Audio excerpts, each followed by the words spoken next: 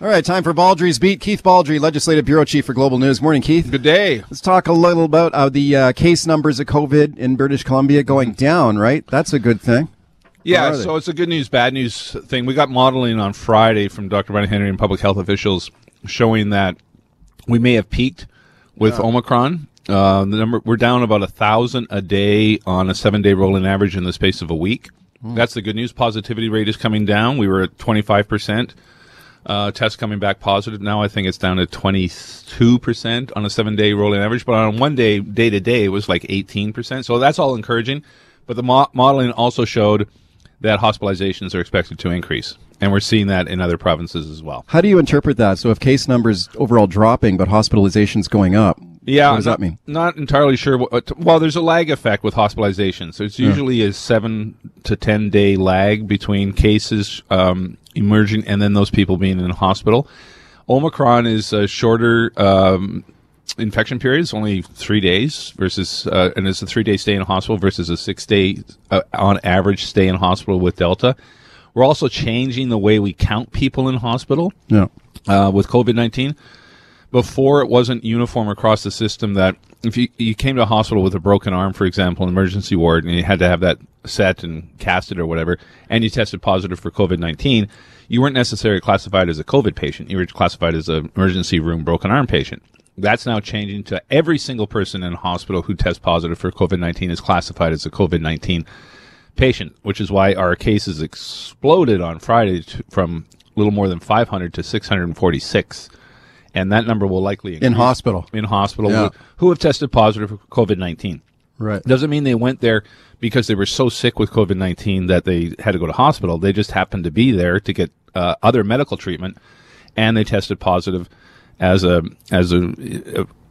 basically a health protocol that exists in BC hospitals. What was your read on Bonnie Henry at that news conference last week? Because, like you mentioned, that there is some cause for hope, optimism that maybe this is the darkest day before the dawn here if this starts to get better. Yeah, no, my read is that there's more optimism than pessimism right now. That if the cases have peaked and the people in hospital are, again, our ICU numbers are not going up in any dramatic fashion. Unlike what we're seeing in Ontario, which is, approaching 600 people in ICU. They were below 200 just a month ago. We're not seeing that in BC. We're not seeing the ICU case, which is the most severe form of illness. Those are people on ventilators or being intubated for the most part. And we're just not seeing that. And in fact, if the ICU numbers continue to be stable like this, then there is a reason to hope. And again, Dr. Henry and other public health officials point to more daylight hours and sunshine literally playing a factor here, a positive factor, because people will not gather indoors in as great number as we do in the darkest days of winter. And as the spring emerges, I think there's reason to be more optimistic than pessimistic. But the hospitalization is supposed to peak at the end of this week, beginning of next week.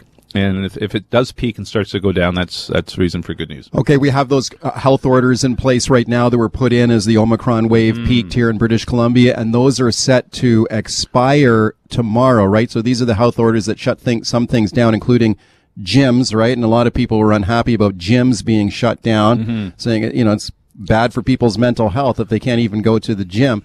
That is set to expire tomorrow, but potential for her to extend it. Right now, let me play the short clip for you, then get your thoughts. Here is a report from Global News on gyms being shut down.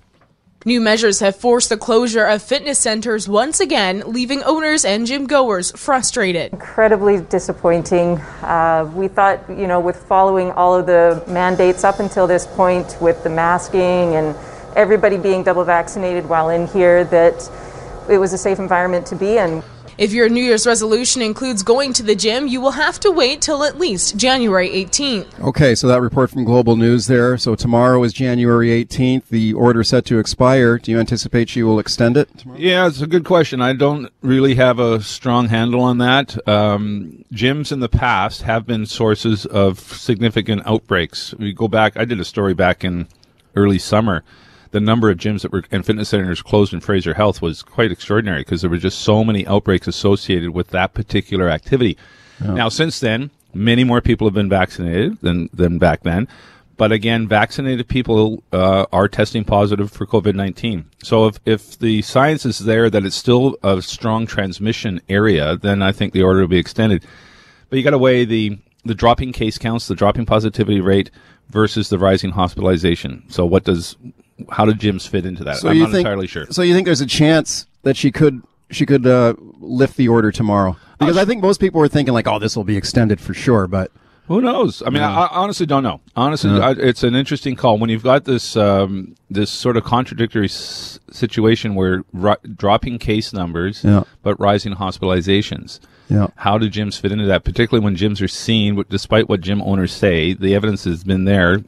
Again, go back a few months ago, the number of gyms and fitness centers that had outbreaks far outweighed pretty well any other sector out there in terms of outbreaks. Well, I imagine one of the things that Bonnie Henry is weighing here, and we've talked about this before, about how the calculus has always been, okay, we want to keep people safe, we want to prevent transmission of the disease, prevent death and illness, preserve our hospital system, but we want to have as normal a life as possible. So, does she, I think she takes that seriously. And so, it's interesting. And especially when it comes to gymnasiums and fitness centers that are helpful for people in their mental health and getting through this. Yeah. So the argument to open gyms is just exactly as you say. She does put a premium on protecting mental health. Right.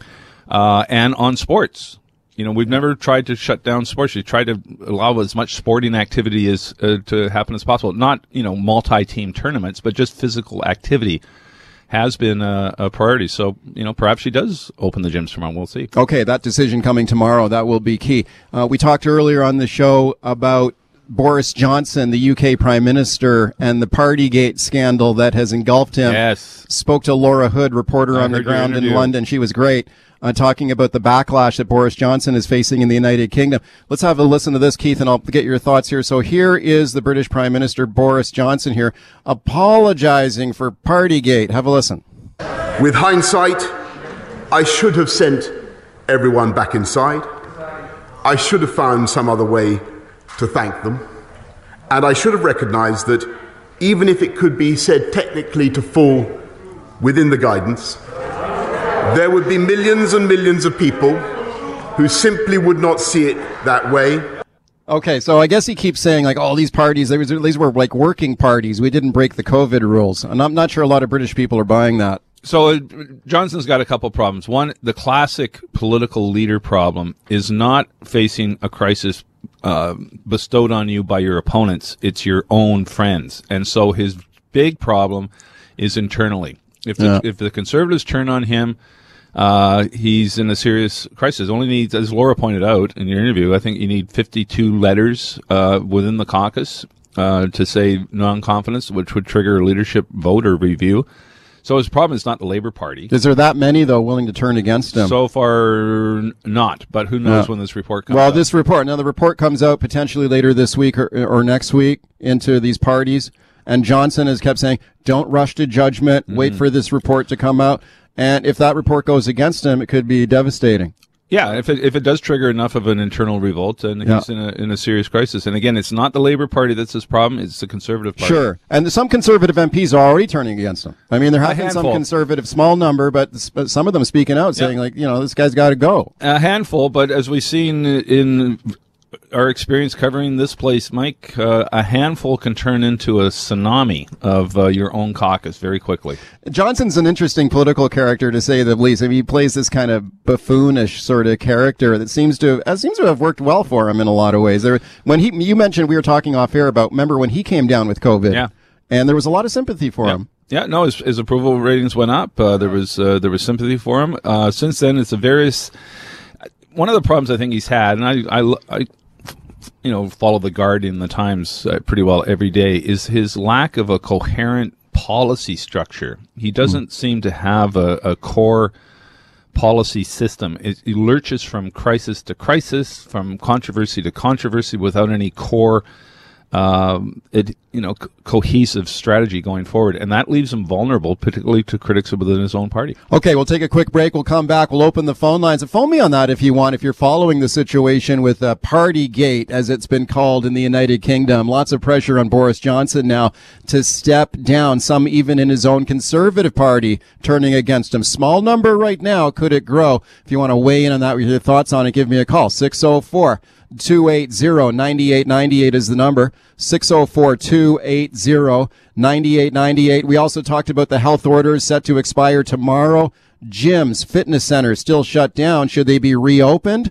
Call me on that too. 604-280-9898 is the number. Star 9898. Toll free on your cell. It's Baldrey's Beat. This is Mike Smith. Back with your calls. All right, welcome back to the show. It's Baldrey's Beat. Keith Baldrey is my guest. Phone lines are open. 604-280-9898 is the number. Star 9898 on your cell. Barbara in Cloverdale. Hi. Hi, good morning. Hi. I had actually a second question, but only if we had time, and it was a mini one. With respect to how they're reporting numbers in hospital, are the patients that are showing up, say, at emergency, for non-COVID related incidents, whether, it's a broken bone or like my husband on Thursday night, and the lovely Jody Bat saying, get him to the hospital now.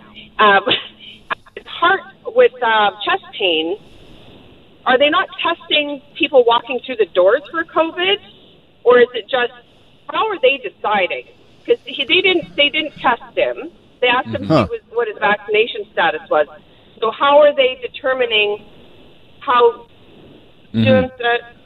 like who gets tested? Right? Yeah. Okay. Thanks for the call. That's a good question. We're trying to find the answer to that. As of Friday, it seems that if there's significant medical intervention, there's testing.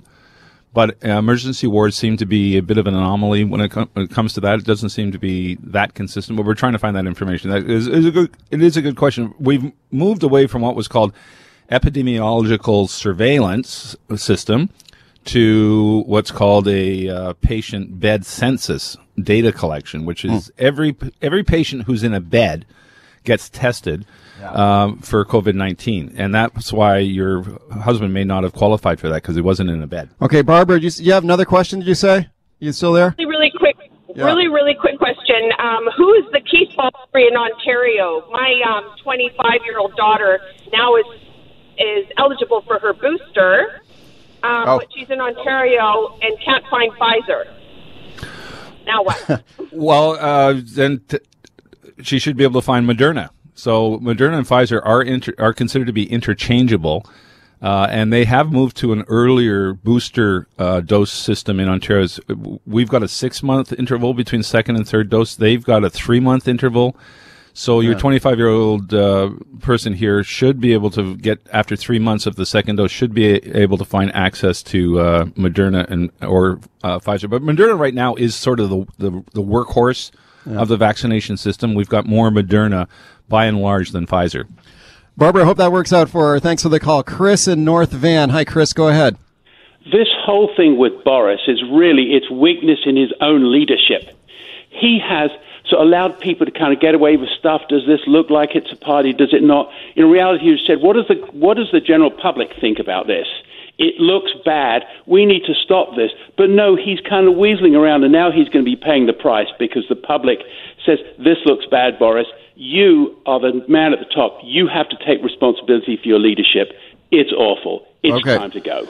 Yeah. No, he certainly doesn't come across as from a position of strength. He is reacting to something rather than sort of setting the terms himself. And he's sort of now pinning everything on this report. He's saying, just wait till the report comes out.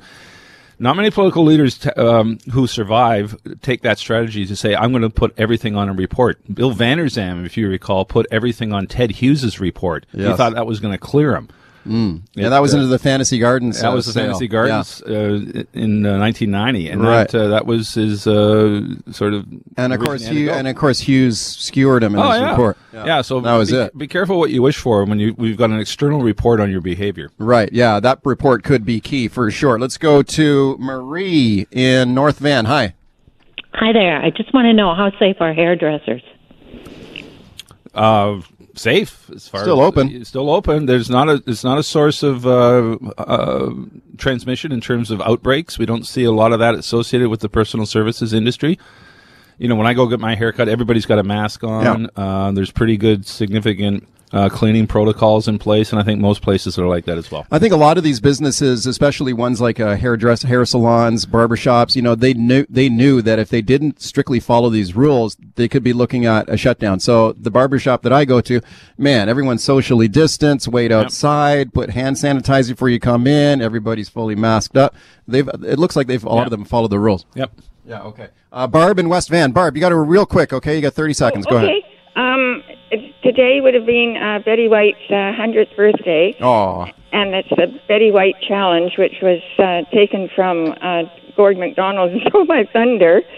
And she had, her last dog was a golden retriever called Pontiac that she was very fond of. And she adopted after he trained unsuccessfully as a guide dog.